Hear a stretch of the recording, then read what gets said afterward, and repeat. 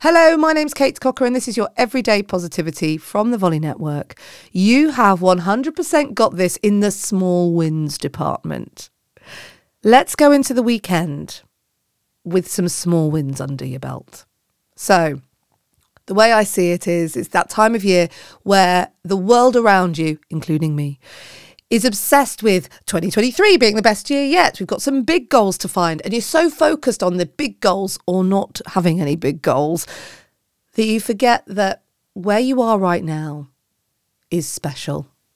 Where you are right now has come from a series of small wins that you need to give yourself some credit for. So today, very simply, just think about the things that you've won to get here. Just think about the small wins this week, even today, even just waking up. What are your small wins for today that mean that you can give yourself some credit because you deserve it?